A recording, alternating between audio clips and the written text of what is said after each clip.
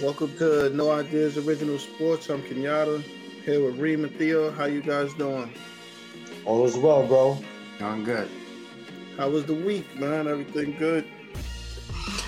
Can't complain.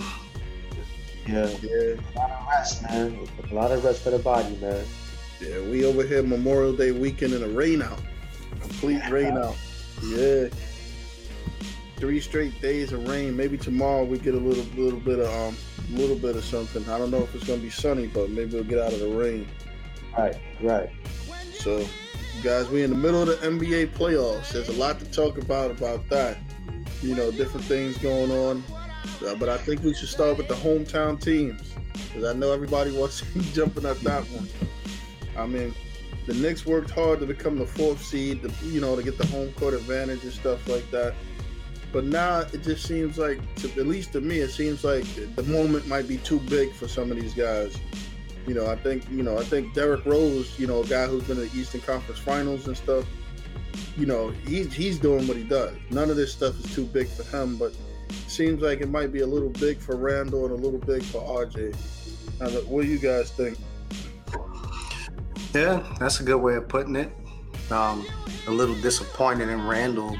RJ as well, but Randall especially. This is a guy who averaged, granted, they're playing him differently, right? Because it's playoff time, they're focused in, they're locked in on him. But this is a guy who averaged 30-something points against the Hawks in the regular season. And this guy, he can't even make a layup now. It's crazy. So I think from my perspective, I think he's kind of sort of playing his way out of a max deal. I still think he deserves a good deal. I would give him a raise over the $20 million he's getting now. But max, I don't know if I could commit to him after this performance. Especially if they do it this summer, then maybe the max, because it's a little better. If they wait till next summer, there's no way he's getting like a super max or whatever it is. I wouldn't even consider it. But the team as a whole is down. RJ kind of getting exposed a little bit that he can't really create his own shot. And you got Bullock, who I like defensively, and he can knock down the 3. But I feel like we just have too many guys who can't create their own shot. So you have Bullock who can't, RJ struggling to create his own. Randall can kind of sort of create his own, but he's a bit sloppy with the ball. Nerlens Noel, he's no offense, he's a good rim protector, no offense there, occasional lob here and there. But yeah, I think, and even their bench, like you mentioned, Kenyatta, Derrick Rose, the moment is not too big for him. He's playing better than he's played all year. So he's stepping up, which is, I kind of expect him to, I don't know about at this level, averaging 20-something points, but I kind of expected Rose to be solid. I think Gibson is somewhat solid. Again, he's a veteran, so I don't think the moment is too big for him. But yeah, I'm definitely, I don't know. To me, the team is kind of getting exposed a little bit, and I think the organization has a lot of evaluation to do to see who stays and who goes. Let's put it that way. Yeah, it's definitely a disappointment being a Knicks fan as far as Randall is concerned.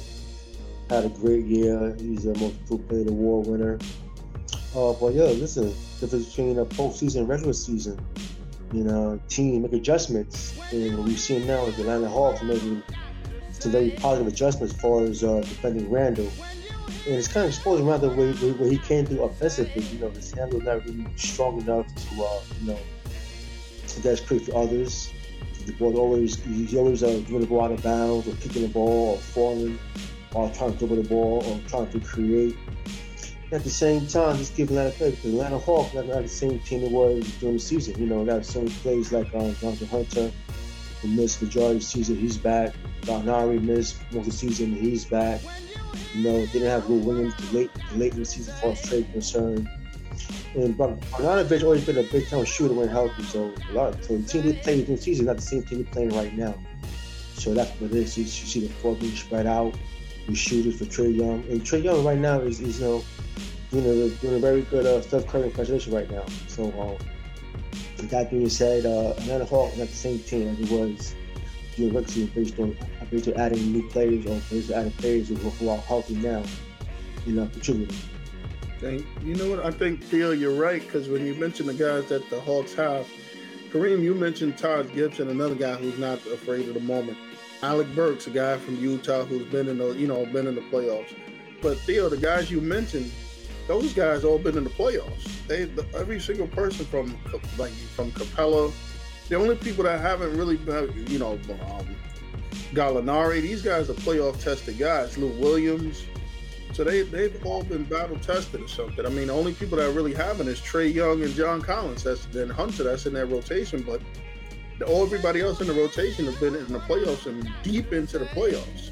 I think Bogdanovich, this may be his first. Yeah, this might be his first too. But they have a lot of players in the rotation that have been in the playoffs and been fairly deep in the playoffs. A lot of good veterans there. So I think that helps. And even though some of these guys, I think like Theo said, you got to give the Hawks some credit for what they're doing. But I think that with the Knicks, you guys been saying it all year, they do need a point guard. They need a real guy to bring the ball up, to put these guys in position to score, because when they can't create their own shots, somebody's got to get them the ball in a position where maybe it's one or two dribbles away, or something where it's a shot that'll help them out. So that's something they'll probably look at. But to Theo's question, I think right now Derrick Rose is the best player on the team right now. That's undoubted. The one thing too, in regards to the point guard, because I know I was high on them originally bringing in Lonzo, but after watching this, I'm a little concerned about bringing in Lonzo in terms of, like, if they're gonna bring in Lonzo and he decides to be aggressive, then I'm excited about that. But they don't need Lonzo out there trying to be the ultimate role player. You pay him $20 million. And I think Trae Young is, which we already, as Knicks fans, of course, we've been knew this. That's why we've been screaming for a point guard for all these years. You need, in today's NBA, you need an attacking point guard. You need a point guard who can get into the paint, draw the defense in, and then you need shooters around them. That's the formula. Granted, it's not that, it sounds easier said than done, right? To get that point guard, right? Because not everybody's Trae Young. Where was Atlanta before they brought in Trae Young, right? Yeah. But we need that attacking point guard. So if we bring in a guy like Lonzo, he's got to be aggressive if he gets into the paint. Because I do think he can break a defense down, but is he going to break the defense down and immediately look to kick it out and stuff like that? We need him looking to score, which is why you heard the rumors about the Knicks being so interested in Damian Lillard, and that's the type of guy you need. Like, you don't necessarily need a guy out there in today's NBA looking to average 10 assists per game. You know what's funny? If I'm the Knicks, I might even take a chance on this guy. I think he's in the last year of his deal. So if you don't want Lonzo, maybe New Orleans will give you like a pick or something attached to Eric Bledsoe, because they've been trying to get rid of him. And Bledsoe, he's not the ideal shooter, but he defends and gets to the basket. He'll definitely look at the score if you let him. He's definitely not going to back down to anybody. I like Lonzo. It's just I want him to basically be LaMelo, essentially, right? Yeah. LaMelo came into the league, and he's aggressive. Granted, he has a different type of game. He's always been a bit more of a scorer, I would say, than Lonzo. But Lonzo, I think, has it in him to attack. I don't know if it's because he just came into the league, right, and immediately was put in that passive role, right, with LeBron and that team over there in LA. Now with Zion Williamson, they toyed with having Zion running the point and all that. So I'm sure that kind of affected Lonzo's game. But I like Lonzo. I just think if we bring him in, especially at the price tag he's going to be asking for, we need him to be an aggressive Lonzo, not just bring the ball up, throw it to the corner, throw it to Randall, let's say, on the wing, and then go stand in the corner. I also think Schroeder is a good possibility. Now I'm seeing rumors pop up about Colin Sexton maybe in a trade. I think he's an attacking point guard, so he would be, fill a need. I heard the Bulls were even considering possibly trading Kobe White. Yeah, he's another guy who I wouldn't mind bringing in because he can be aggressive. He can get into the paint and attack. Derrick Rose can do that, as we've seen, but I wouldn't mortgage the future. I wouldn't rely on Derrick Rose, and not even from a skill standpoint. We know what he could do from a skill standpoint, even at this age. But can you rely on him to stay healthy, playing 30-something minutes a game again? I don't think you could do it for necessarily a full season doing that. That's where I think the problem comes in with Derrick Rose. And then Quickley, I like Quickley, but Quickley is definitely more of a two guard. He's a combo guard, but he's not the type of guy who you want to have running the offense per se. Maybe in spurts here and there, I think he can grow into that type of role. But the one thing I do like about Quickley that he has in him is that aggressiveness. Yeah. Quickley's not playing well in this series. Well, he's hardly playing, but the minutes he is playing, he's not playing well. But he doesn't necessarily look scared out there to me. No, he's just missing shots, you know? I think that's one of the interesting things about playing for Kentucky. I don't think any Kentucky players are scared because they were the top players at their schools, the top players in college, so they've been probably in more environments. Some of those guys, it's sad to say, have probably played in bigger moments than some of these guys in the NBA. If you look at it, there's some interesting people out there for the Knicks, though, just talking to them, because, you know, T.J. Warren's a free agent. Yeah, he played well in the bubble, right? He was like the bubble MVP or something like that. Then, unfortunately, he came out and got hurt. Yeah, I was kind of waiting to see what he was going to do this season, whether he could have a big follow-up to his bubble performance. So it was unfortunate. But for a team like the Knicks, if they are interested in somebody like him, you may be able to get him for cheaper than you would have, right, due to the injury or whatever the case may be. I know Oladipo's name originally floated around in that. Now Oladipo potentially may miss next season because they were saying the doctors who did his most recent surgery were saying they don't even know how he was playing because the tendon was still torn. Yeah. So Oladipo may be out, but I would stay away from him. I'm gonna throw a name out there. You guys may not like it, but I really think this guy's got some tread left. And if you look at the season he played, he didn't have a bad season. If they can work the salary in, or it's a few years, or what's left. John Wall. John Wall was really, yeah. You know what? At this point, I may be willing to take a flyer on him because he kind of sort of minus the jump shot, right? John Wall's jump shot is a little suspect, but you know what's going on right now with the Knicks in terms of not having anybody to really create their own and get it. That wouldn't have happened, Yeah, that wouldn't have happened. Trae Young would have to defend. Because now they're basically hiding Trae Young on Reggie Bullock, right? Yeah. Bullock can only shoot, if you give him the ball in the right positions. Even for a guy like that, I don't think Bullock moves around enough in terms of like off screens and stuff like that. Occasionally he does, but I don't think he does it enough. So Trae Young is just pretty much resting while Bullock is sitting in the corner. That's why I keep saying the Knicks need to go to a lineup where I get Bullock is he's a pretty good defender, I'll say. I don't know about great, but he's a solid defender. But I think the Knicks at this point need to go with their shooters, their scorers, and try to just outscore them. Put Quickley in there, right? Put some guys, put Burke, Quickley, RJ, put these guys in. That way Trae Young is going to have to defend. Right now, he's sitting in the corner, defending Bullock, resting, and then coming up and down on the offensive end, doing whatever he wants. With a guy like Trae Young, you got to make him work on defense and get physical with him. Yeah. Another thing I would like to see the Knicks do in this series is put Randall, instead of using Randall in that point forward position, put him in the post. Let Randall post up a little bit. Because him trying to create, like Theo mentioned earlier, he's losing the ball off his foot, he's slipping, he's falling, throwing passes out of bounds. Put him on the block and see what he can do. I think he has a decent post-up game down there, Randall. Yeah.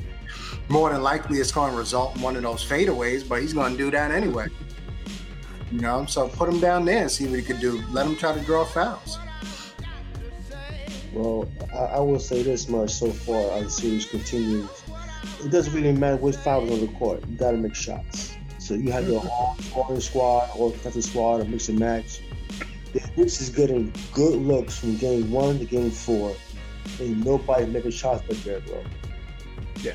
Say Bird being one, of course, but the problem with Bird is that when Bird get hot, his shot selection becomes very, very suspect. At that, he becomes more selfish and takes a lot of bad shots when he gets hot. But Knicks as a whole is not making no shots, and he's getting good looks, man. RJ's getting good looks, Bull looks. RJ Randall's getting good looks.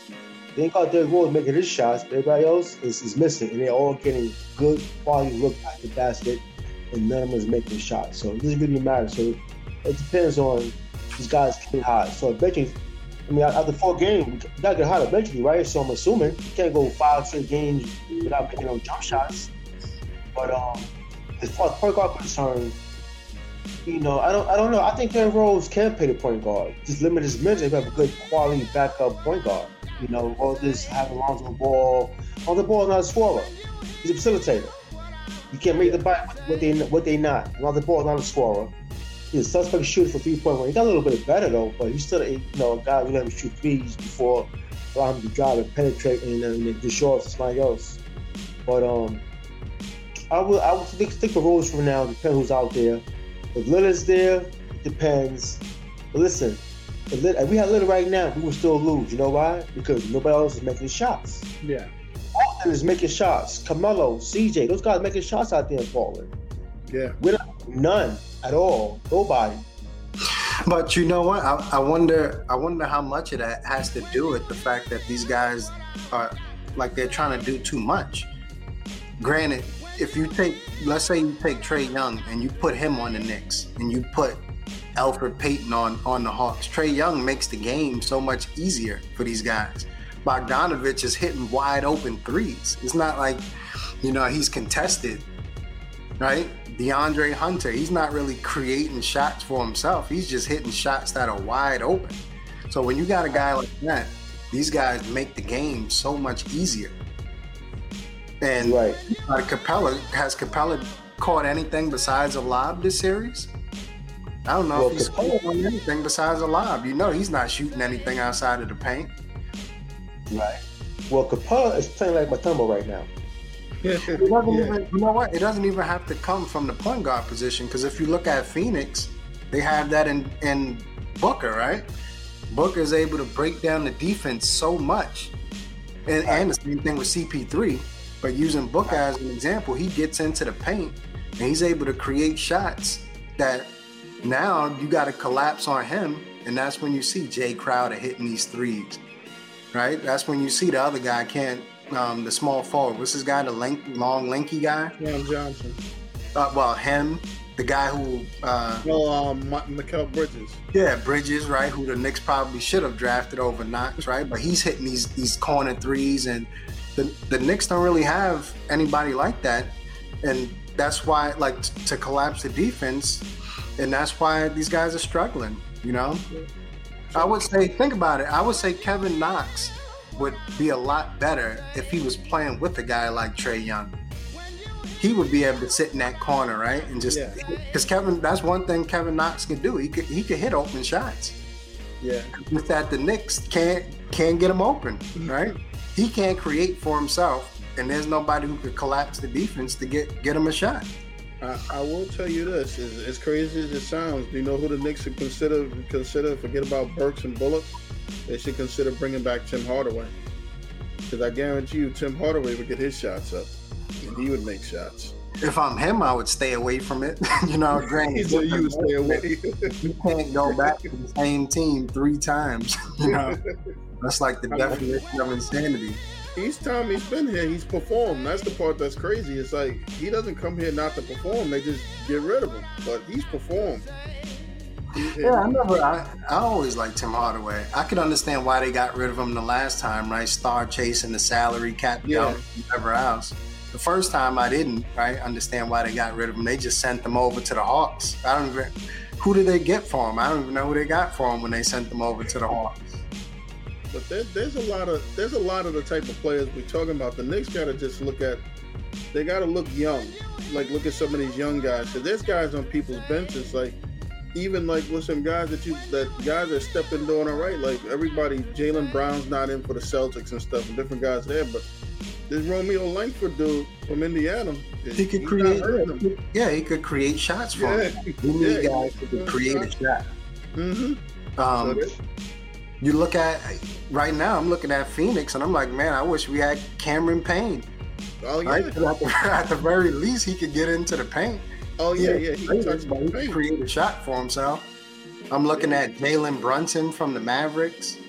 These guys can at least create. These guys that look at that's a segue into the Nets, right? The Nets just so happen to have 3 of them, right? Yeah. Or more. You got Harden, Kyrie, and Durant. You could give them the ball and let them create.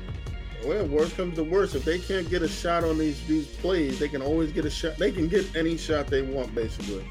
And they're going to get shots for their teammates. You know, you don't need a whole team of playmakers, but you need at least minimum 2 or 3 of them.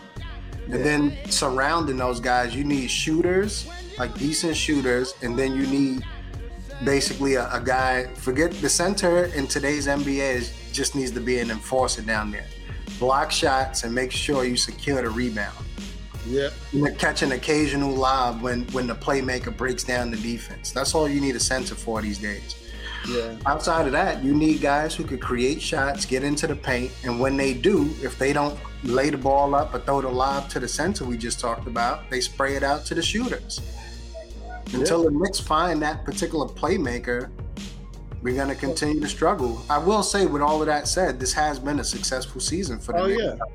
I think looking at the Knicks and Nets, I think part of that is management philosophy has to change because, the game, I think one of the things that I've always seen with the Knicks is that they haven't really begun to understand that the game has changed. So they're still trying to play more of a traditional game, whereas everybody is doing exactly what you just said. Getting guys that are quick and fast, that can get to the rim or whatever, and kicking out to guys that can shoot. Because that whole analytics thing is to shoot threes and get to the basket. The in-between game is reserved for superstars. And we should have predicted Randall would struggle because Randall made a living off of long twos this season. Yeah, he shot well from 3, but his living was those fadeaways. That's not sustainable. Once teams tighten up those fadeaways, that's a tough way to make a living. Yeah. Do you guys think the Knicks miss Austin Rivers? I think so to some degree because he's a guy who could actually do what we just said. Yeah. He's the guy that was born for us until he got caught in Tibbs' so-called numbers games for no damn reason. Yeah, you're right. That's what happened. That's the truth. Yeah, right. I agree. He's a guy who could create his own shot off the dribble, get into the paint, and knock down an occasional 3. Yeah. He was born for us until Tibbs put him in his numbers game, got caught up, and got getting DMPs for no damn reason. This should have been. We knew once Rose came in that somebody's minutes was going to get cut, and it shouldn't have been Rivers. It should have been Payton's, in my opinion, right away. You should have just benched Payton or traded him, released him, same way they did Rivers. Just ride it out that way. Look at what teams are doing. We signed Rivers before we signed Payton. Yeah. For what? Yeah. First place. Yeah, we shouldn't even brought Payton back, to be honest with you. When the season ended, I was excited thinking that this was Payton's last, his first and only season with the team. And it's not that Payton is horrible. I think he does have a place in the league, but he adds to the problems the Knicks have. He's not, put it this way, he's part of the NBA that's not the going forward part. A lot of people will say, don't get me wrong, he's a serviceable guy. He should be on the team.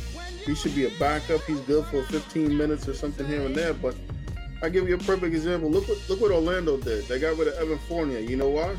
Because they want to put Cole Anthony and what's his name, Markelle Fultz in the backcourt.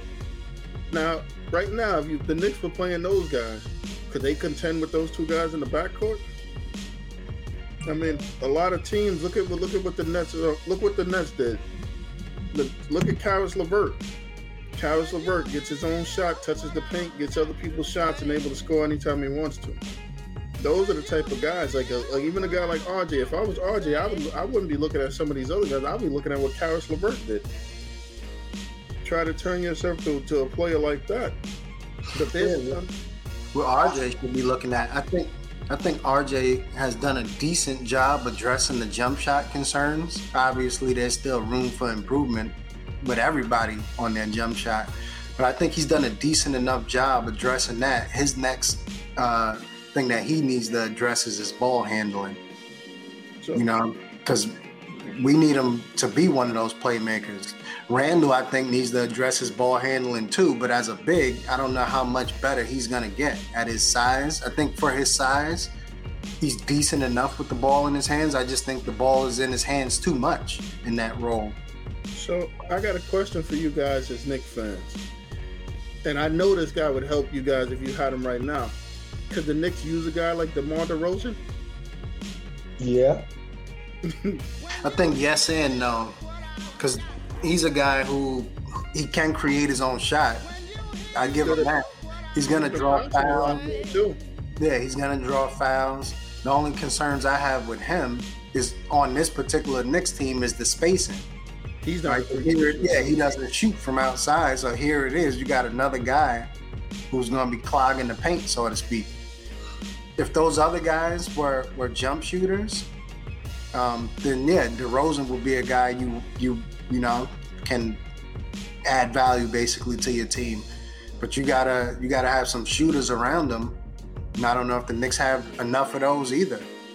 Granted, the Knicks were up there in 3-point percentage, but I think some of that was a bit of a fluke too, as we're seeing now in this series. You know.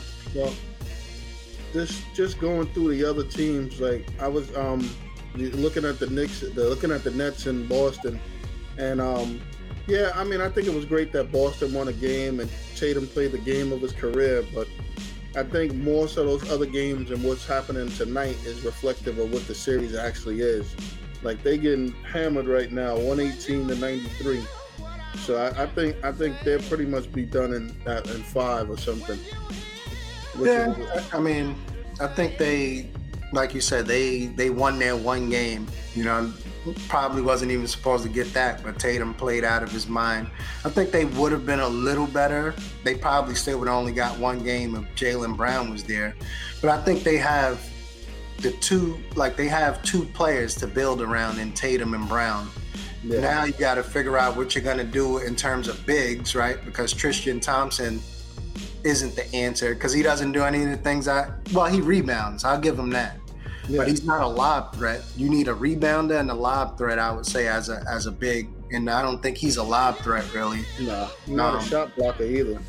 Some of those other, that too, right? He's not really a shot blocker. He's a decent rebounder, especially on the offensive glass. But I think they need Boston. I think they need a big. I would say they got to find some way probably to see if they can unload Kemba. Because Kemba, unfortunately, and Theo mentioned it before, his better days may be behind him. I mean, mostly due to injury. If I thought he was going to be healthy, I think he would be perfect for the Knicks. He's exactly what they need if he's healthy. Yeah, if he's healthy, he's perfect for them. And then look, the Nets are going to be the Nets. They like Theo always mentioned the concern. But when they have defensive lapses, they'll have trouble. But when they come together and they play defense, they'll do well.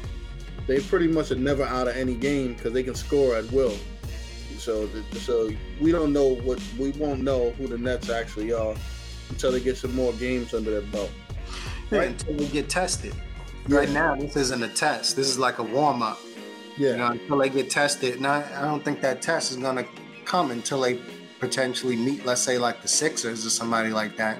Yeah. Then they'll get tested because the Sixers' strength, which is Embiid, the center, is the Nets' weakness. And so then they may get tested a little bit, but it's still going to be tough to contend with that scoring from that team. I will tell you this, just looking at the I'm glad you brought up the Sixers. I mean, they beat Washington. I don't know. It wasn't really that impressive to me. Washington took that game. Philly came in and they beat them. But I think if Washington was in full health, Bradley Beal was in full health, and they had some of their players, they would have made that a much tougher series. And I think looking at it, I mean, they got some issues too, because as much as people love, I love this guy's defense. On offense, he's a liability. What's Simmons? Yeah, Simmons did not help them at all, because in the regular season they let you do that breaking away. He gets those breakaway moves and penetrate, but in the playoffs you're not getting a lot of those. So I think he was getting maybe 12 or 10 or something, and having problems with Beatrins and guys like that. Yeah, he's not Simmons at this point. I think it's obvious that Simmons isn't a scorer. As much as we want him to be, coming, being the number one pick and everything else, he's just not a scorer. He's like the ultimate. I would say he's still a star, but the way he plays is kind of like the ultimate role player, where he's a triple-double threat every night. Right? He's one of those get you 10 points, 10 rebounds, 10 assists. Probably one of the best defenders in the league, I'd say, all defensive player. But yeah, he just can't score, and eventually that may come back to be Philly's downfall, because Embiid can only do so much on the scoring end. I do think Tobias Harris will give him some scoring. He can get you 20 a night, but at some point you're gonna need a third wheel. And right now, I think they go that third wheel is kind of like by committee. Yeah. One guy gets hot today, Shake Milton may get 16, 17. Seth Curry may go for 18. But when you play against these tough teams, these top teams, that kind of, I don't know, can Seth Curry and Shake Milton be relied upon to get 18, 20 points occasionally against the Nets? I don't know. And Ben Simmons, I don't think he's not going to get you that 18, 20 points on a nightly basis. No, and I don't think Ben Simmons puts any fear in the KD or any of those guys. I don't think they particularly care about that. Yeah, you can rest on defense against them pretty much. You lay back because he's not aggressive enough. And it's that jump shot too. He's got to work on that jump shot. I think Ben Simmons plays against the level of his opponent. I think he's a matchup nightmare, honestly. You can play him in the post. He can score in the post depending on the matchups. He could get to the basket. The guy is 6'8", 6'9", so anybody gonna stop him going to the rim, depending on the matchups. Ben can work his jump shot. He's proven that he can make a jump shot here and there, but he ain't consistent enough. But I think he could contribute in many ways besides defense. He can create for others. He has good court vision. He's a good passer. He's a very good finisher. He'll throw on your head in a minute. He'll get it twisted. So I think people always like Jones shot could be a dead horse, so to speak. But I think that he had other skill sets to help him out for us and winning games and advance to the playoffs. Honestly. You know what? I think I think Ben Simmons he's a product of being on the wrong team too, in terms of his skill sets. When you have Embiid down there clogging it up, right? The paint that is, then that kind of goes against Ben Simmons' strengths. Like you just said, Ben Simmons is not gonna ever become a 3-point shooter. It's just not. That's not who he is. He's more of a Giannis type of guy, right? Who you got to give him shooters, right? You spread the court, give him shooters, right. And then Ben Simmons, he could average 18 in a situation like that, because now with those shooters, you have to defend them basically, right? Look at Giannis. Giannis is laying down the blueprint for that type of team. It's just that Ben Simmons doesn't have that, because you have the ball going down low in the post to Joel, or because think about it, at one point they tried the other way around, right? Where they kind of had Joel out on the 3-point line trying to play that spread 5, and he hated it, right? He was constantly complaining about it. And that was playing to Ben Simmons' strength. Ben Simmons was getting around 17, 18 points under that type of offensive system. But now they go back to the Joel Embiid, we want to put you on the block, which is hard to argue against. It is just, in that scenario, it hurts Ben Simmons' game. His strengths is penetrating to the basket, creating for others, and like Theo just said, finishing. He could definitely finish. I think you made a good point, a good comparison with Giannis and Simmons, but I think guys like Giannis actually hurt Simmons. Let me tell you why. Because Giannis is a perfect example. Like, he is the perfect example of a guy who can't shoot, that has all the physical gifts.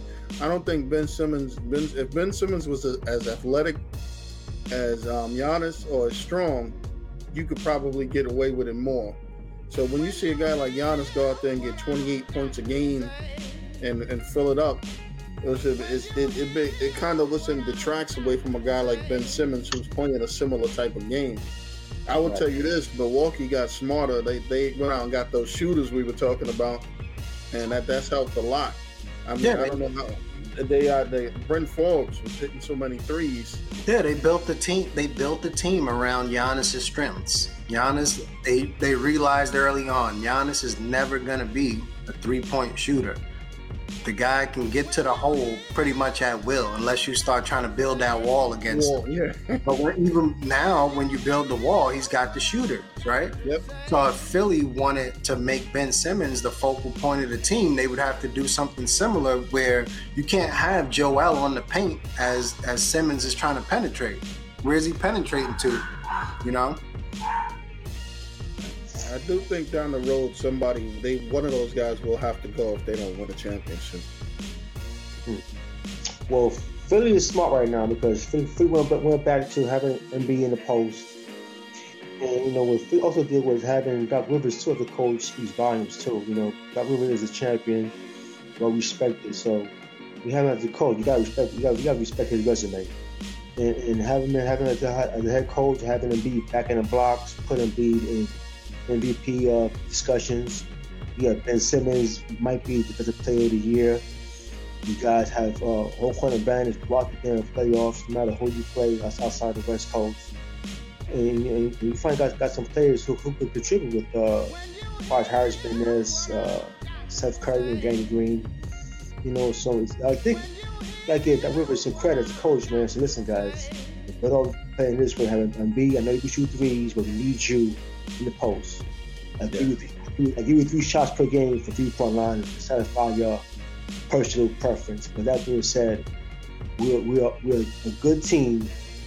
We're a good team if you shoot jump shots. We could be a great team and a chip team if you're in the post. Yeah. Yeah, it's hard to argue with that.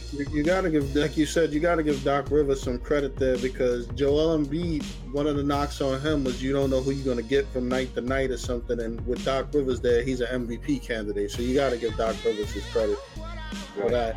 For putting Embiid in the best situations and getting him to be consistent and work all the time. So you got to give him that.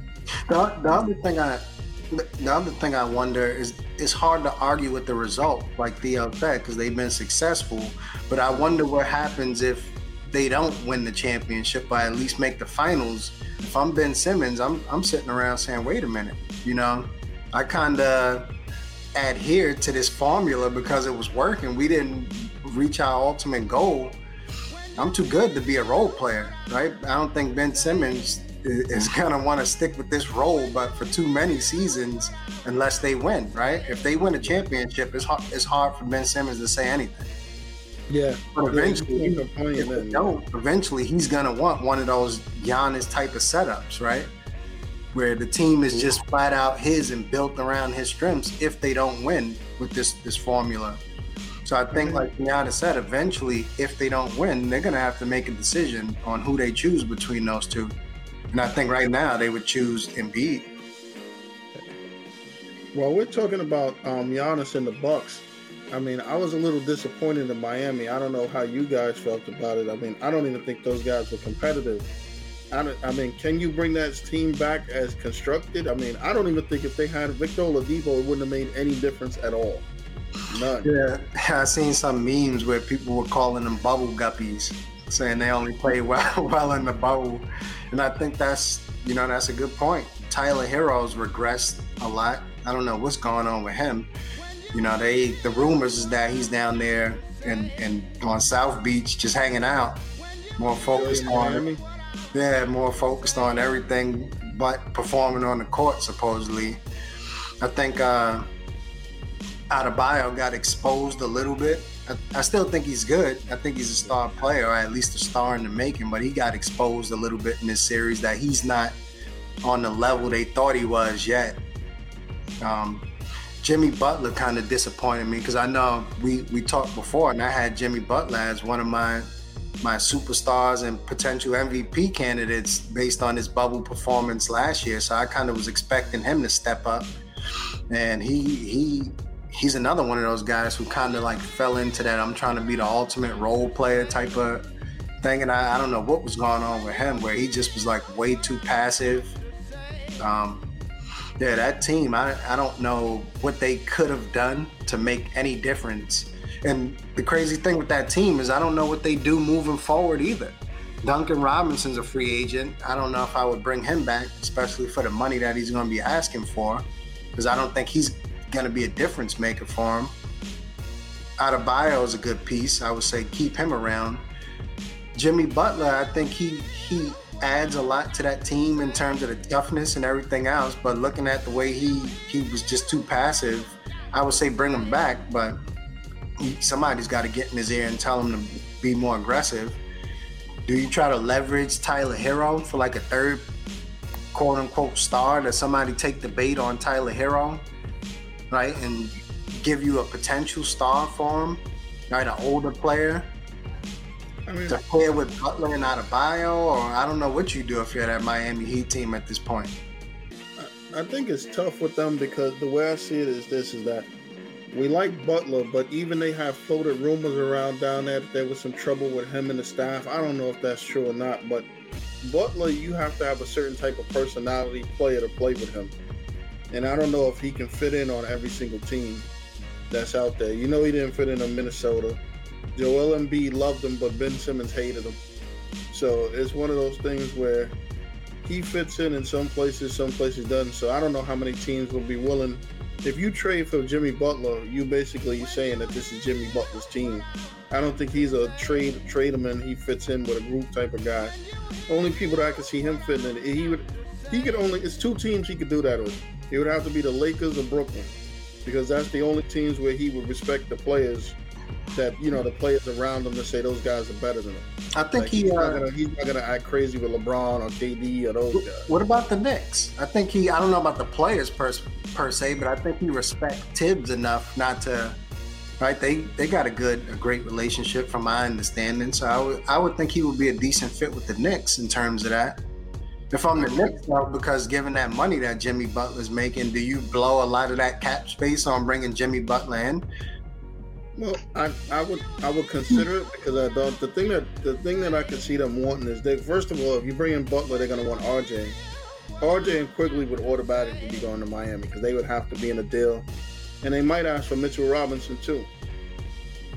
It's too much. Yeah, they would try to give you something back like Butler, and you probably would get like Kendrick Nunn or something like that, just because they want to offload something to try to make it right. Whatever, but they will want Mitchell Robinson, and it'll at least be Mitchell Robinson and Barrett. Because every deal, if you look at teams, you got to start with Barrett, because he at least, you can tell that he has some upside, some potential. Even if he can't be a number one option, we know that Barrett can be a number three option. We know that, and Mitchell Robinson would be a rim protector. You could move Bam to the power forward. So it would do some things to help their team out. Bringing the money's different. You could sign Robinson back. So there's some different things there. So I would consider it if I was the Knicks. It's something worth considering. I don't know. In Miami, I would probably pull a trigger, because I think Miami at this point, to me, now that I think about it, I think Miami is one of those teams that probably need to go with a full rebuild at this point. Yeah, I think they need to break that up too. But I think, like you said, Jimmy Butler's going to be hard to move with that contract, and you got to keep Bam.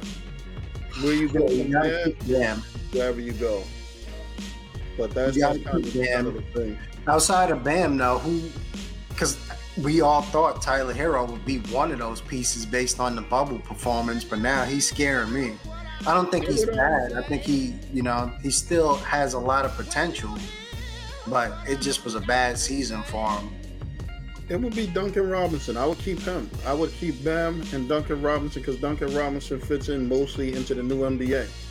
He's not the greatest defender, but he shoots, 44% from three-point range or something like that. So if you could get a point guard that can get into the paint, he'll knock down threes all the time. So that's what you need at that point. You got to get a creator, a shot creator. Yeah. To give him that space. It would probably be him. He would probably be the guy to keep. I mean, looking at the teams and stuff and everything, I'm a little unhappy about the Phoenix and the Lakers series. Not that I don't think that the Lakers would have won. I would have liked to see a healthy Chris Paul, because I think that first game was kind of indicative of like Paul's competitiveness. But without Chris Paul, he's kind of the heart and soul of that team. So I don't think it's competitive. What I didn't like is with like anything else as being a player at heart, is Schroeder wasn't saying anything when Chris Paul was there. Don't wait till Chris Paul's out of the game to start talking trash. But now you look, it kind of even out a little bit with Anthony. I started to call him Anthony Charmin because he's playing soft. You know, he's a guy who's always hurt, Anthony Davis, because now he's out, right? Or potentially out day to day, right? Didn't he pull something in his groin or something? You know, it's always something with Anthony Davis. And it's unfortunate because the guy is a superstar, but he just can't stay healthy. So now I actually think with him being out, I think even with Chris Paul being a little injured, I think it may have swung back in Phoenix's favor, with assuming Anthony Davis isn't Anthony Davis. Because look at today's game, right? I want to go back to familiar with that Miami Heat series real quick. Okay. Again, we haven't Bam playing center long enough, and that's what's going on. Bam is a power forward, always was. Yeah. So for the last year or two, he could play center. He's a power forward. He got exposed because he's not a center. He's a power forward. Yeah. So find a big man where he could play power forward and work his jump shot. He doesn't have a jump shot. He can shoot the baseline jump shots. It has gotten better. So yeah. He need to work on having him playing power forward. And as far as the series concerned with the Bucks, honestly, the Bucks have the three best players on the court. Yeah. Jimmy Butler is the fourth best player on the court. Yeah, between Giannis, Holiday, and Middleton. Yeah, you're right. Yeah, that's a good point. And that's what it is. Bucks is just a better team from 1 to 12, 1 to 15. And that's it. It's hard being a team when they have the two best players on the court, let alone the three best players on the court every time. You know, the Bucks when it comes to playing the Heat. As far as Lakers concerned, the Chris Paul injury, you know, is big, man. I mean, he played today. He won today. And moving forward, now with AD hurt, you know, series probably changed for the favor of Phoenix. 2-2 going back to Arizona, man, right now. He is questionable right now. So even if CP3 was healthy, he still could be LA with a healthy AD. You know? So now it's more evenly scaled, evenly matched. You got one star who's hurt. We have one star who's hurt. Yep. Yeah, I think with Phoenix, like assuming they were able to get by the Lakers, the CP3 injury may have dampened their potential, you know, long run in the postseason, potentially, depending on how many games off with rest and everything else. That's if they get by the Lakers. But the first thing I thought when I seen it is I said, here we go again with CP3, right? And it's not that he's doing anything. It's just unfortunate that every time he gets to the playoffs, it's an injury, right? Yeah. One season with the Clippers, it was like a fractured hand or something like that. Then, of course, we know the infamous groin pull or hamstring pull, right? Where in Houston, they always say they were one hamstring away from making the finals, right? And then here we go again. So CP3, you know, he'll get you there to the playoffs, right? But then, unfortunately, he just continues to get hurt when you need him most, it seems like. Yeah. So, watching this Clippers Mavericks thing, I mean, I gotta say this. I can't really like a lot of people like knocking him, but I can't say that Paul George is the issue here. I really can't say that. They can't really put it on him this year and say Paul George is the reason that it's not working. I mean, Right. they're gonna have to come up with a different excuse this year because this Super Series is still kind of a pick 'em because you don't know exactly what's gonna happen. The Mavericks, which team's gonna show up. But I really do think the Mavericks will probably pull this series out. What do you guys think? Not that I dislike the Clippers, but I actually want to see the Mavericks pull it out. Because I think the Clippers, they had a lot of hype surrounding them, even last year, right? And I thought last year Paul George had a bad postseason. So, of course, he became the easy target along with Doc Rivers, right? Hence the reason Doc was let go. But the reason why I say I want to actually see him lose, not so much see him lose, but I would like to see Dallas win. Let's put it that way. Only because I like the excitement that Luka brings to the game. And I think the Clippers, even if they move on beyond Dallas, they're going to, they've been exposed, I think. I don't think they're built for championship success. Paul George, obviously, is a great piece to have on your team along with Leonard. But beyond that, I don't know what direction they're going in. You got Patrick Beverley, who's a decent defender, but, he can't do anything else. All right, I don't know. You got Reggie Jackson, who's decent, but I don't know what's going on with him. Then you got Morris, who I actually like. I like Morris, especially when he was with the Knicks, but he seems to be struggling. I think Zubac is playing decent for them. He's playing well, but I just don't know what direction that team is going in and who you can rely on to do anything other than Paul George and Kawhi. They just have a strange team. I think the way they're built isn't sustainable. That's why I would like to see Dallas win, because of that unknown factor. You don't know which Dallas team is going to show up. Luka may go off, have one of those big nights and upset somebody. Who knows? So I think Dallas is just a little bit more exciting for me to see, because I don't think either one of them are going to win the championship. So for me, Dallas is just more enjoyable to watch. Whoever advances in the series come down to KP6. Which version shows up? Point blank period. That's all I gotta say about that series. If KP6 scored 20 or more, like he should be doing, they'll be the Clippers. If he's doing 10 points, 12 points, not showing up, having 2 rebounds, LA will advance to the next round. So in my eyes, what I've seen so far, it's all about KP6, what version shows up. And it's funny you mention that, Theo, because for some reason, and I know they brought KP in there to be like this 1-2 combo with Luka, but they just don't seem to have that on the court chemistry to me.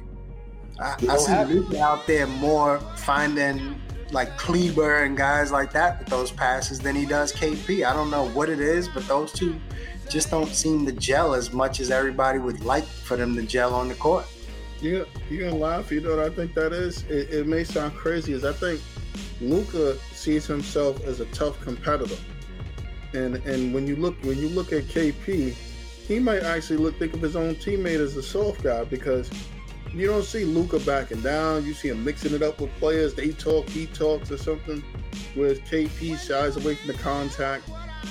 Anytime he's hit, he's hurt and stuff. The other guys, where like even a guy like Kleber doesn't back down from people. So the guys that he seems to gravitate more towards are the guys that was in that's a little more tough and a little more rugged. And I guess he may not see KP as reliable as those guys. I think that definitely hurt the chemistry, right? Because they brought in KP, and KP was already hurt. So, his first introduction to him was him sitting on the bench clapping for him for most of the season or whatever that was, right? Because he was still coming back from the ACL injury when Dallas brought him in. So I think that hurt him, like the chemistry that is. And from there, it just never seemed like it really materialized. Like, I don't really even see Luka looking for him on those pick and pops, because we know at this point KP is not really looking to do any pick and roll. He's not looking to roll to the basket like you just said, Kanata. He's shying away from the contact.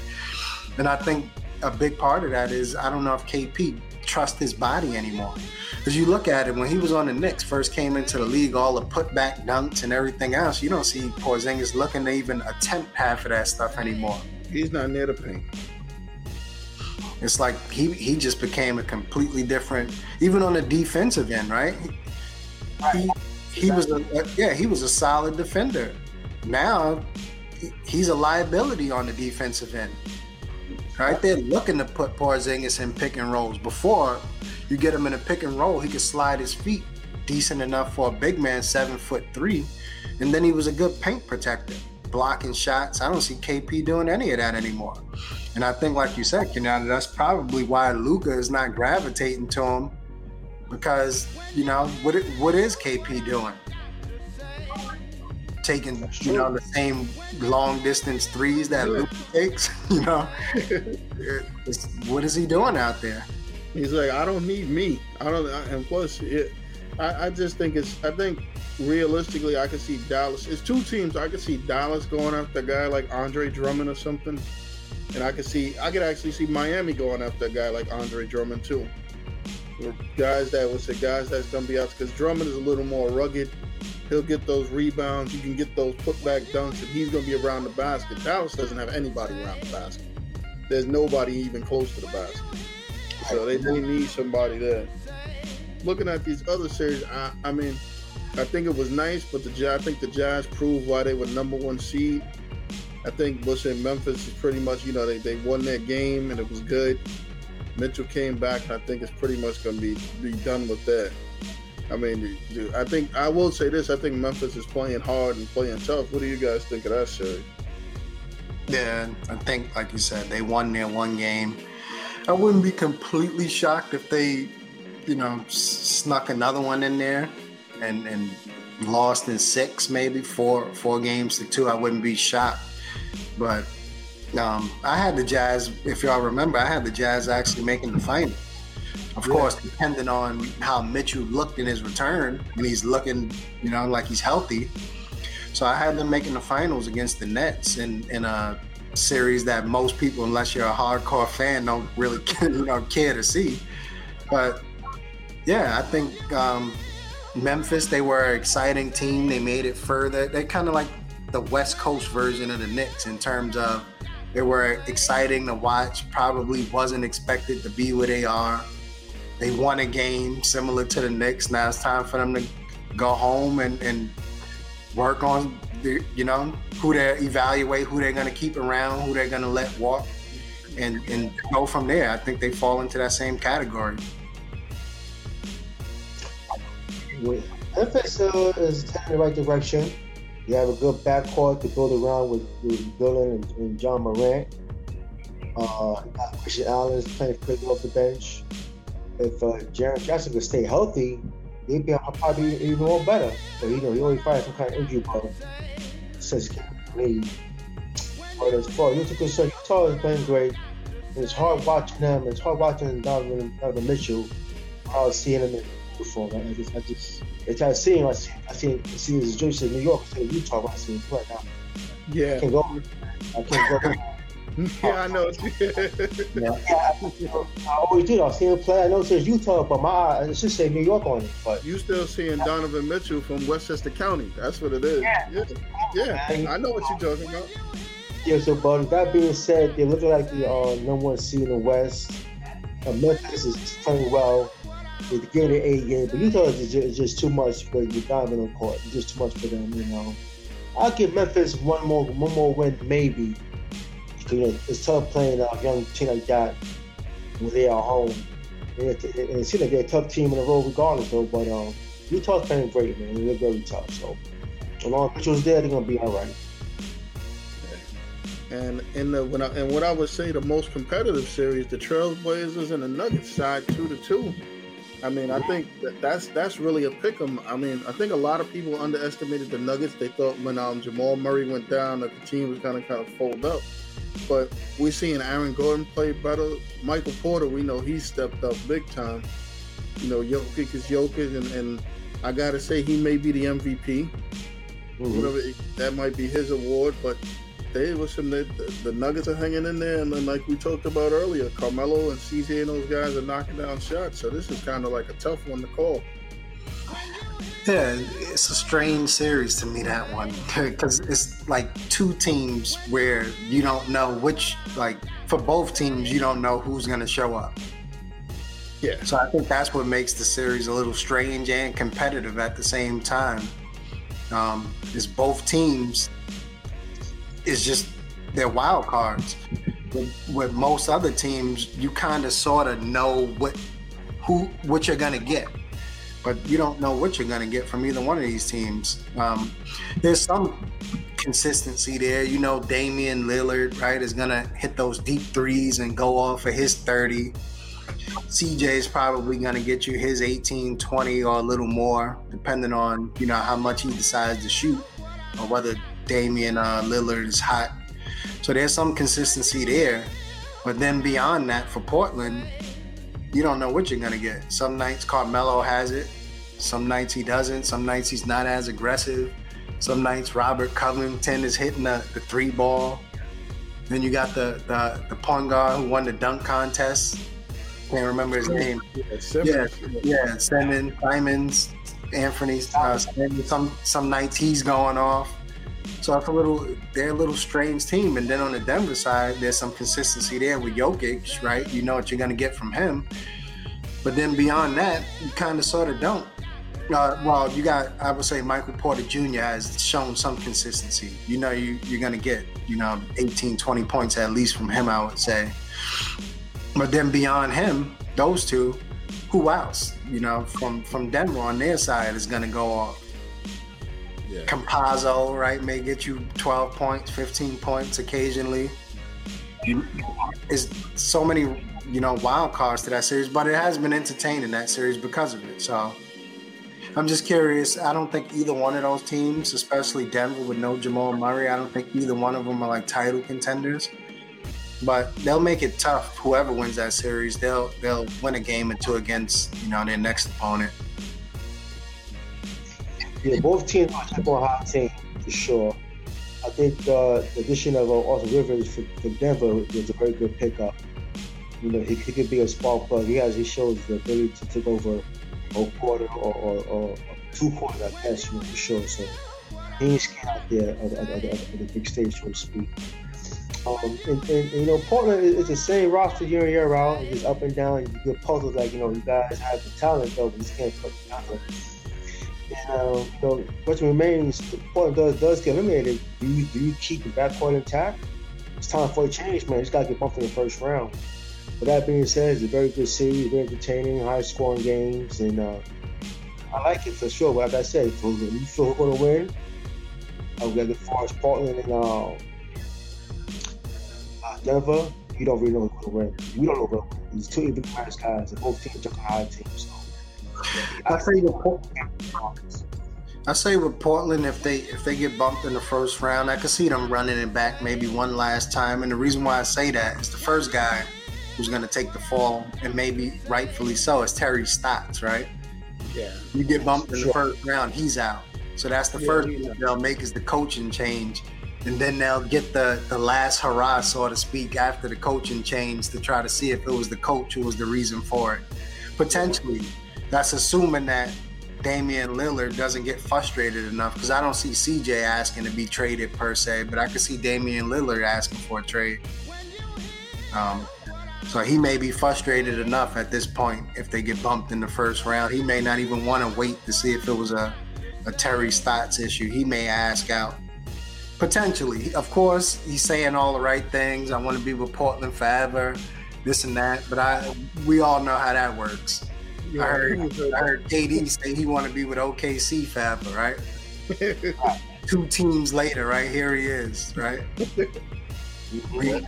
We heard Kyrie say, I want to return to Boston if you'll accept me, and so we know how that game works. Of course, Damian is saying all the right things, and I don't blame him. But if they get bumped in the first round, all those things he said goes out of the window. At some point, he's going to be looking out for him and his family and whatever he thinks is best, whether that's returning to Portland or leaving. Yeah. Yeah. So moving on off of basketball into baseball, just looking at the standings.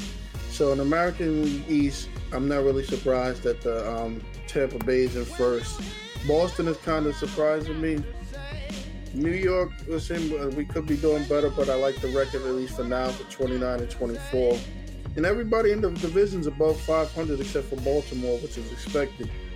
I mean, right now, I think we haven't seen the best of the Yankees, but I'm not surprised that Tampa Bay is in first place. What do you guys think? Yeah, I would agree. I'm kind of, as a Yankee fan, I'm kind of happy where we are considering the way we started. We started, I would say, poor, where it was I was getting those, here we go again with Stanton. And Stanton was playing decent, I would say, to start the season. But they had me a little scared. Here we go again with Judge, Stanton. Are they going to curl up? So I'm excited where they are. Like you said, 29 and 24, considering that start is good. Tampa Bay, I'm not surprised to see them. They're a team built around pitching, right? Yeah. So they're, solid. Boston, somewhat surprising. I wouldn't have expected them to be as well as they are at 32 and 20. So I'm a bit surprised there. But overall, I would say in the American League East, it's kind of sort of what I expect with Tampa, Boston, and the Yankees as the top three. And then Chicago, the White Sox playing well. I'm not too surprised there. And then moving on, Oakland, right? I like Oakland. Yeah, and Yeah, Houston, who's in second place in that division. I'm a little surprised there. To some degree, I know Houston is a solid team. I thought maybe they would be a little worse given the whole trash can thing, but overall, no big surprises. Let's put it that way. I think the Cleveland Indians are a big surprise. They've been go wild, but as far as you're concerned, Yankees always had some kind of issues with Stanton on the DL for something. He never could play at least 20 games straight without being hurt. Pitching right now up and down outside of Gerald Cole. We lost Kluber, who had he's out for 8 weeks, so that's tough. And I saw those two. Our pitchers really up and down, really, man. With Domingo Jean, Domingo Germán, he didn't see it. And Montgomery, and we're trying to import young kid, Devi. Devi. I know. Cruz. Yeah, I like him. Yeah, I like him right now. So we're trying to patch the team up right now to really be healthy right now. So I'll say just stay the course. The season's still pretty much young. Stay the course, stay close, and until everybody comes back healthy and try to make a big run for first place into the playoffs. Yeah, I think again, you guys are right on. Boston's a little surprising. I think they're getting a big year from Rafael Devers. I think he might be leading the league in home runs or something like that. Good player, man. Yeah, so he's up there. The White Sox, they've been kind of predicting the White Sox turning around for a couple of years now. So that's not too surprising. Oakland always manages to get it done. Oakland has one of the smallest payrolls, but they must have a hell of a scouting team because they put teams together and they just win. Right. Yeah. Now, moving on to the National League, we got the first place Mets that have had so many injuries. I mean, they might have the most injuries in the league. And again, listen, they're stringing it together with different guys. Different guys are getting hits, and the pitching's been okay. You got good performance from guys. And Jake DeGrom, I mean, they're talking about he might break the record this year. They might have a sub-1 ERA for the season. So, I mean, yeah, they've definitely been a surprising team, like you said. Given how they've been able to sustain, seeing them in first place. I'm a Yankees fan, but it's been exciting to see the Mets be in first place. And DeGrom, their pitching in general is great. DeGrom especially, guy is incredible. So I would say they're definitely a surprise in the National League. Padres as well, right? I know they went out, they spent a lot of money over these last few seasons, but they've been a bit of a surprise to actually see the money they spent paying off. So I would think they're a bit of a surprise. Then outside of that, not too many surprises for me. The Dodgers, maybe, I think they're 31-22, decent record, but I think they'll probably, if I had to guess, overtake the Padres by season's end, barring any major injuries. But I would say the biggest surprise for me in the National League is definitely the Mets and Padres so far. Yeah, it's always good to have both New York teams do well. And the Mets is doing pretty good, being in first place for a period of time, especially when you're in the first place by Lindor being the Lindor of old. So that's a good sign when you win a game without Lindor playing well. I guess offensively anyway, he's a very good defensive player. Yeah. But other than that, man, I'm on New York right now calling the baseball, man. Phillies have talent, so they're just a high team as well, man. You got Didi and left-handed hitter they got playing right now, Harper. You got players there in Philly, man. This got to play together, man, right now. Dodgers gonna be Dodgers. Dodgers not going anywhere. Yeah. They're the team to beat, man. Regardless who's hot, who's gonna play all the other team to beat, man. As far as AL or NL. I mean, the National League Central looks like their teams are performing pretty well. You got the Cardinals at 30-23, the Cubs at 29-23, and Milwaukee at 28-25. So they look like they're gonna be. Cubs playing good too. Cubs, okay. Yeah, Cubs are 29-23. Nice. So they're gonna be pretty competitive down the stretch. I think I think Atlanta's surprising me a little bit that they're not doing as well as what people might have thought. The Braves, I thought they would have been doing a little better. Yeah, that's a good point. Yeah, but we still got a lot of season to go. I'm just happy, it's always great to see both the New York teams on top. Whatever when you're doing that. Mm-hmm. So here's a question. Just going back to basketball, thinking about it. If you look at the local teams, while we're talking about the local teams, we have the Knicks and the Nets, and this has been bouncing around. We've heard different people have this conversation. Which will be worse, the Knicks losing in the first round or the Nets not winning the finals or not making the finals? I say the Nets not making the finals. Like if the Nets didn't bring in Harden, then maybe all right. But you have these three superstars there, barring any injuries, of course, major injuries to any one of them. Then, of course, everything changes. But given their three stars being relatively healthy, I say if the Nets don't at least make the finals, that's definitely a bigger disappointment than the Knicks getting bumped in the first round. The Knicks, I don't think we weren't expected to be there, coming into the season. The Nets, once they put that big three together, they immediately was supposedly championship contenders.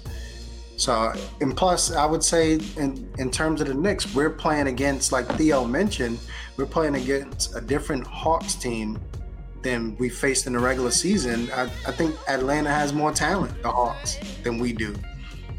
So I wouldn't even be surprised at all if the Knicks get eliminated. We weren't supposed to be there. Get eliminated in the first round, and it's still I would say, a successful season for the Knicks. You don't make the finals for the Nets, not so much in terms of success. Yeah, I'm pretty sure. I agree with Reem and everything you said. I mean, they were talking Chips before they got James Harden. Those had Chips aspirations in Brooklyn before the Harden deal. Now the guy Harden is they don't reach the finals. It's definitely on them, man. A big favorite for sure. So right now, Milwaukee and Philly looks real tough right now. So I would say Brooklyn not making the finals is a bit of a disappointment than the Knicks losing the first round. I would agree with you, and even though I do think that one of the things that even in this, if they don't make the finals, that should be considered is that they only played 10 games together the whole year. So I do think that it's still the worst thing is them not making the finals. But I think some of that will be attributed to them not playing together the whole year. Because I don't think if they would have played, let's say, 42 games together, Philly wouldn't even be the number 1 seed. They played the bulk of the games together, they would be playing a home game in the finals or something. So I think that will factor into it. But I still think they'll make it. I still think they'll make the finals. So that'll be interesting. As far as the Knicks, again, the expectations for the Knicks at the beginning of the season were no expectations. I think they were expected to finish 10th or something in the 10th in the East or something like that. So anything you get from the Knicks beyond that is gravy. I will say this, going into next year, that expectation is going to change. So we'll probably have a different conversation about that next year with the Knicks. So with all of the stuff we got going on in the world, I'm hearing like a lot of stuff about the Olympics and people boycotting it, or whether there should be Olympics or something. What do you guys think of that whole thing as far as, should there be an Olympics? Or should it be boycotted? Should we go? Or how do you think that's going to turn out? Get ready for the 2024 Olympics, I say. Just skip it. You know, I think it's still too risky to play. It's obviously gotten better than where we were this time last year, but I still think it's a bit risky to go over there and have players from all around the world coming together. And obviously there would be extensive testing and stuff like that, I would like to believe, to try to, you know, make it as safe as possible. But I still think it's a bit too risky. I say they just need to skip it. Plus, I don't think it's supposed to be in Japan, right? From my understanding, I know Japan has started getting really bad over there. I don't know where they are now in terms of the pandemic, but I think it's just too much going on. Just skip it and get ready for 2024, I say. Yeah, I agree, man. Don't play, man. 2024, man. Or 2025. It's coming up, man. Too risky. Not worth it, you know. Yeah, I think, you know, it's funny. I think it's unfortunate. I think that it probably should be one of the things, or it shouldn't be like a thing that's like a big major thing to not have it. You know, I know they postponed it a year, or, you know, they postponed it but, you know, due to some of like the different political landscape issues they're having on top of COVID and stuff, I don't think it would be a big deal not to have it. But the craziest thing is, I think it's probably going to end up happening. And I think the United States will participate, and it's sad. It has nothing to do with the sports or anything athlete. More so things like the sponsors and all the money involved in it. Plus, I don't think Japan, right? They weren't, at this point, they weren't even excited to have it. At least the people over there weren't excited about it. They're against it, right? Most of them, from my understanding. So, like you said, it's a lot of money involved, though. So, of course, we know money drives decisions. I mean, I've seen a thing on the Olympics and the countries that have the Olympics. Typically, you know, other than big countries with a lot of money, the Olympics is actually a situation where it may or may not help the Olympics. I've seen like a whole chronicle thing on the Barcelona Olympics, where they had to go out and build all these fields and make all of this stuff to accommodate the Olympics.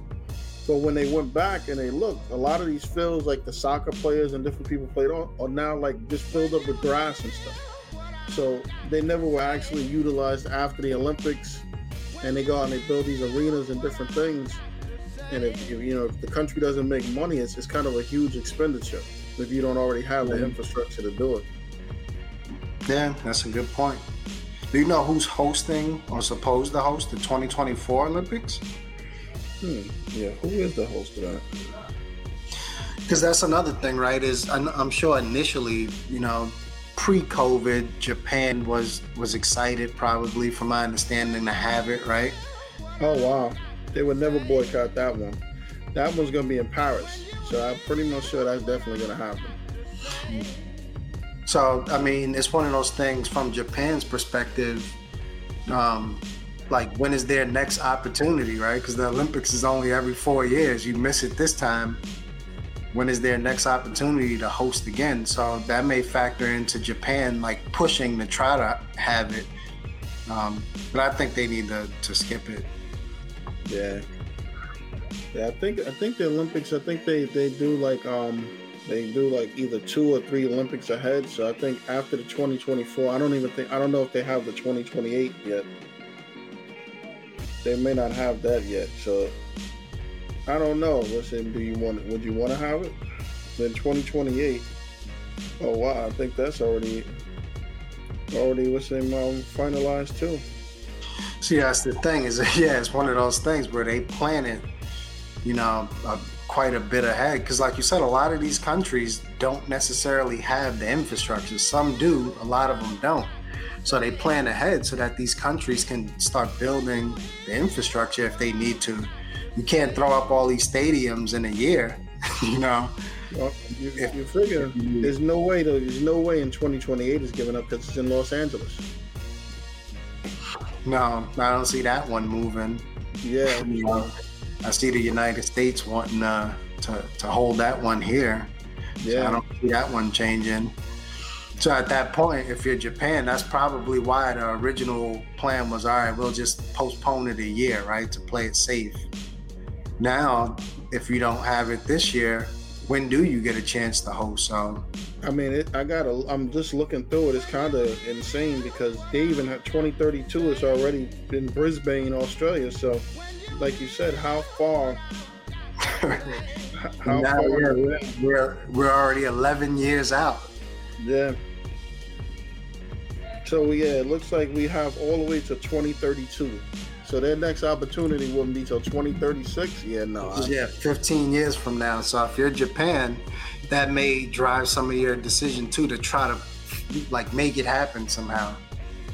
Yeah. Yeah, I couldn't see them passing. Nobody cares about it's not a big thing to hold the Winter Olympics, right? Which is every 2 years or whatever it is. Nobody really cares about that per se in terms of I'm gonna hold it in my country their next opportunity being 15 years from now. It's unfortunate for them, but I think there's bigger issues going on in the world for that to be the main concern right now.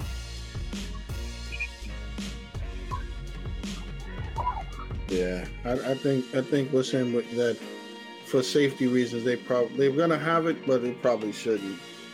So Theo brought up an interesting point that Robert Horry said he deserves a documentary. I mean, when I first read it, Theo, I had to laugh because was it based on I go to teams where it has great players and I win championships? I mean, I know I can't say that he hasn't contributed, but I don't think in any one of those, maybe Houston might have been his biggest contribution. I mean, what is his documentaries based on having rings or something? Or I couldn't even understand why we've been giving Robert Horry a documentary. Yeah, I didn't see the quote, but I mean, unless it's talking about unless he's doing a tell-all or something, I don't see why anybody, like you said, I would say he's been a contributor to these different teams. Definitely the whole Big Shot Bob thing. I think he's hit some big shots in his career. But to have a documentary, Steve Kerr hit some big shots in his career. Should he have a documentary? Or John Paxson, right? He hit some big shots. So, I mean, based on what? I don't know what the documentary would be about. Unless he's given a tell-all behind the scenes about what it's like to be with David Robinson and Tim Duncan. And Tim Duncan and people may tune in. Olajuwon. He might be able to make that documentary. I got to play with the best big men of all time. I played with Shaq, Duncan, and Olajuwon. Yeah, unless it's a documentary about snitching, about behind the scenes type of stuff. I don't know what would it be about. And again, that's not to diminish. He has hit some big shots, but I just rattled off 2 guys, who hit big shots as well and got rings, right? Steve Kerr and Paxson. Should they have documentaries? So I don't know what it would be based on, but I'm interested. Robert Horry had hit more big shots than Steve Kerr and other guy combined, honestly, think about it. Yeah, he probably has. Yeah, absolutely. Houston, Lakers, and Spurs. Now, not saying that I would tune into it when the first day comes out, but I'll be watching the weekend or something like that if they do go through it. Saying, but I mean, listen, I hear what you're saying. He do have 7 rings. He's been around the game for a long period of time, and maybe he has some good intel what it is to play for these teams while going to quest to win a championship. So you never know what you have to offer. You never know. I mean, why not, man? It can't hurt. Yeah, the name of it should be called Carry. Robert Horry carried, because the dude been getting carried his whole career. I can't remember a time where I've ever said, you know what, Robert Horry is a star. Forget about a superstar, all-star. Have you ever said, Robert Horry is a star, has star potential?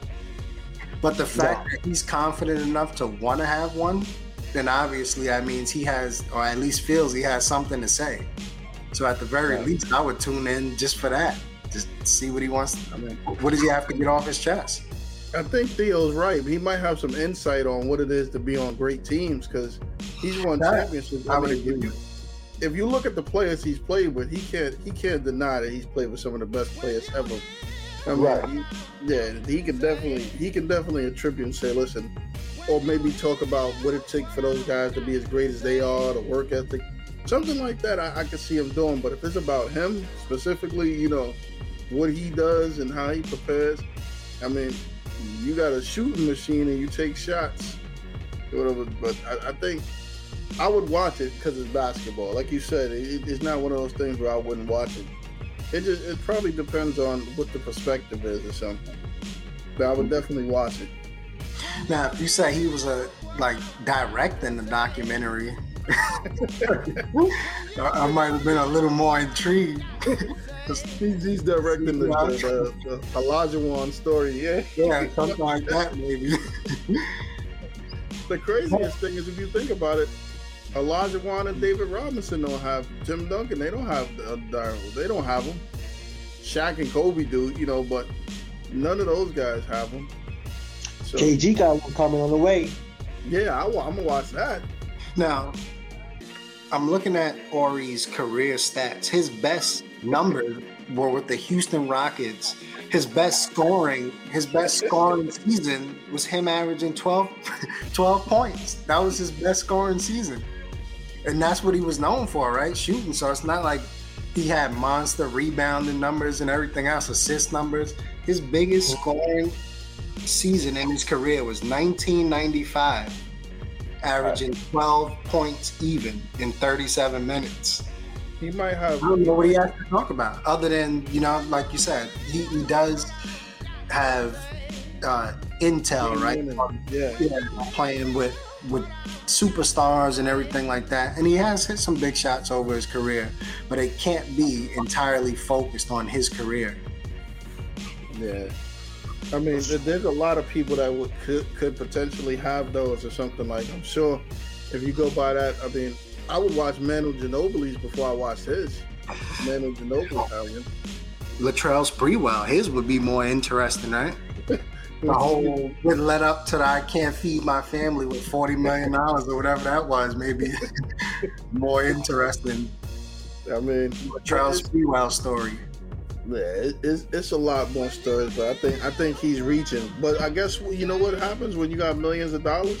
If he pays for it, we'll see it, because he got enough money to pay for it to have it made. So yeah, and I wouldn't mind hearing what he has to say about playing, just in general, right? Because obviously the guy, he's had a long career.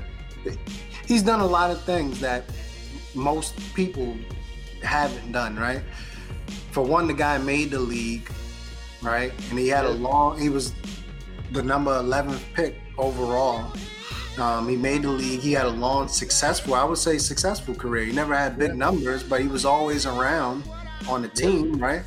He always, for the most part, contributed.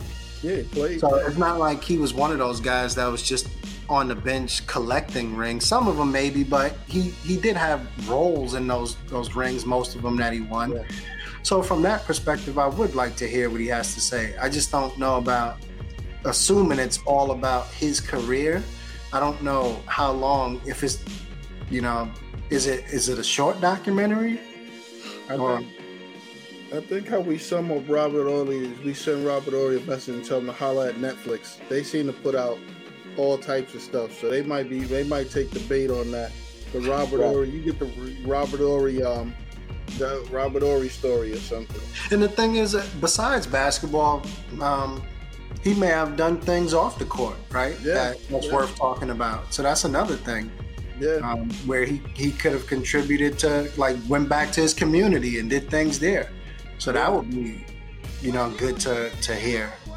So it's not that I'm completely disinterested, but if it's solely based on his NBA career, I don't know how much he has to talk about from that perspective, unless he's talking about other players and highlighting what they've done, because he can't just be highlighting himself. Yeah. So guys, lastly, we've seen this week the way players are getting treated on the court or something like that, between Trae Young getting spit at in the Garden, Russell Westbrook getting the popcorn dumped on his head. I mean, I think that, like, a lot of fans are overextending their seats. I think a lot of people don't understand. You buy a seat to watch a game, to watch a player play. That doesn't give you the right to listen to do anything you want to because you're in a stadium. I mean, and then we had I believe it was Ja Morant's parents in Utah. So what do you guys think of that whole thing with the way the fans are treating these players and parents and different stuff? Yeah, I think it's unacceptable. And I don't think there's any place in the game for that. Like, being a Knicks fan, like hearing the Trae Young is balding chants and stuff like that, fine, right? And hearing like the Atlanta Hawks fans make fun of the whole Knicks mantra, we here and this and that, I think that's perfectly fine. But when you start crossing the line and spitting and throwing things and going into racial things, like supposedly what happened with Ja Morant's parents, I think that's completely crossing the line.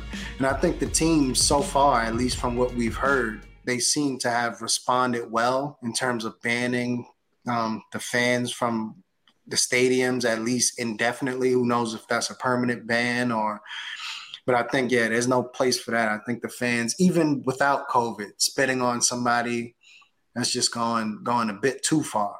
And I think some fans, they've gotten a bit too comfortable with doing certain things. And you got to remember that these guys and their families are people too. So sitting there hounding, let's say, Ja Morant, right? His parents in the stands sitting there hounding my kid is one thing, but calling me all type of racial slurs and stuff like that, that's another. That goes beyond the sport to me. And once you start going beyond the sport, then that's a problem. Anything on the court in terms of heckling, fine, it's fair game, right? In terms of taunting, right? Trae Young doesn't like birds, so if you want to go that route with him and this and that, that's within the realm of the game, so to speak. But I think there's no place for the whole popcorn spitting and racial stuff. I think that's going a bit too far. And I also, in addition to that, I think the league needs to, like right now, it's reactionary. When it happens, they respond. I think the league needs to do something to try to ensure that it doesn't happen, meaning whether that's, because you can't prevent somebody. Once they get in the seats, there's no way to completely prevent some knucklehead from doing something. But I think the league, at the very least, needs to send out like warning to the fans, maybe have them hanging up in the stands, in the stadium as reminders on how to conduct yourself and that type of thing. They have to try to do something that's proactive instead of reactive. Incident in New York deserves a lifetime ban to me. What happened in DC and in Utah deserves maybe a year ban. I just leave it at that. We all know it's very disgusting what happened in New York. Very embarrassing and disturbing what happened. We don't do that, man. We win or we lose, but you know what I'm saying? Let's lose like men and win like men. When it comes to the fans concern, we gotta do better than that, man. Because right now we're getting a bad reputation in New York as far as any sport for, you know, being out of control and doing dumb things, man. That being said, the individuals with the New York incident, lifetime ban, man, without question for sure. I just leave like that. Yeah.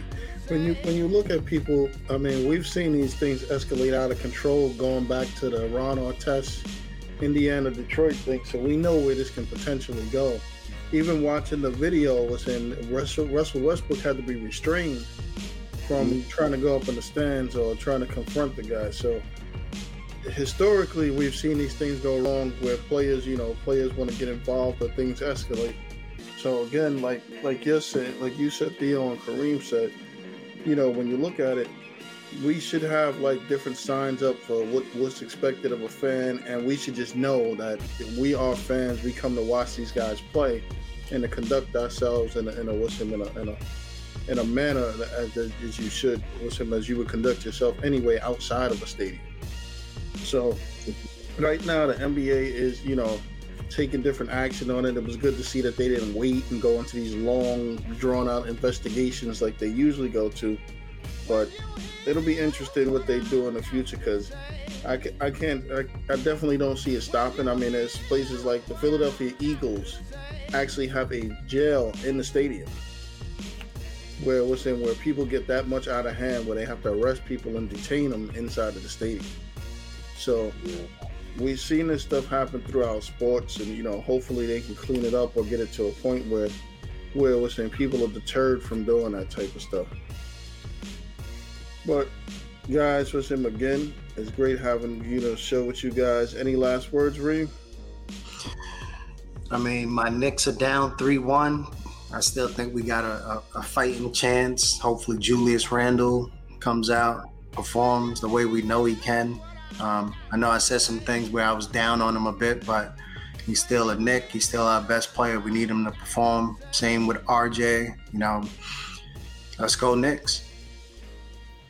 Theo. I will say rest in peace to Mark Eaton, Hall of Famer. You know, one-time All-Star, 2 times Defensive Player of the Year. Defensive Player of the Year, 3-time All-First-Team Defense. Led leading blocks 4 times. 4 times in his career, he averaged 4 blocks per game, which sounds crazy. Yeah. He even had 1 year where he averaged 5 blocks per game.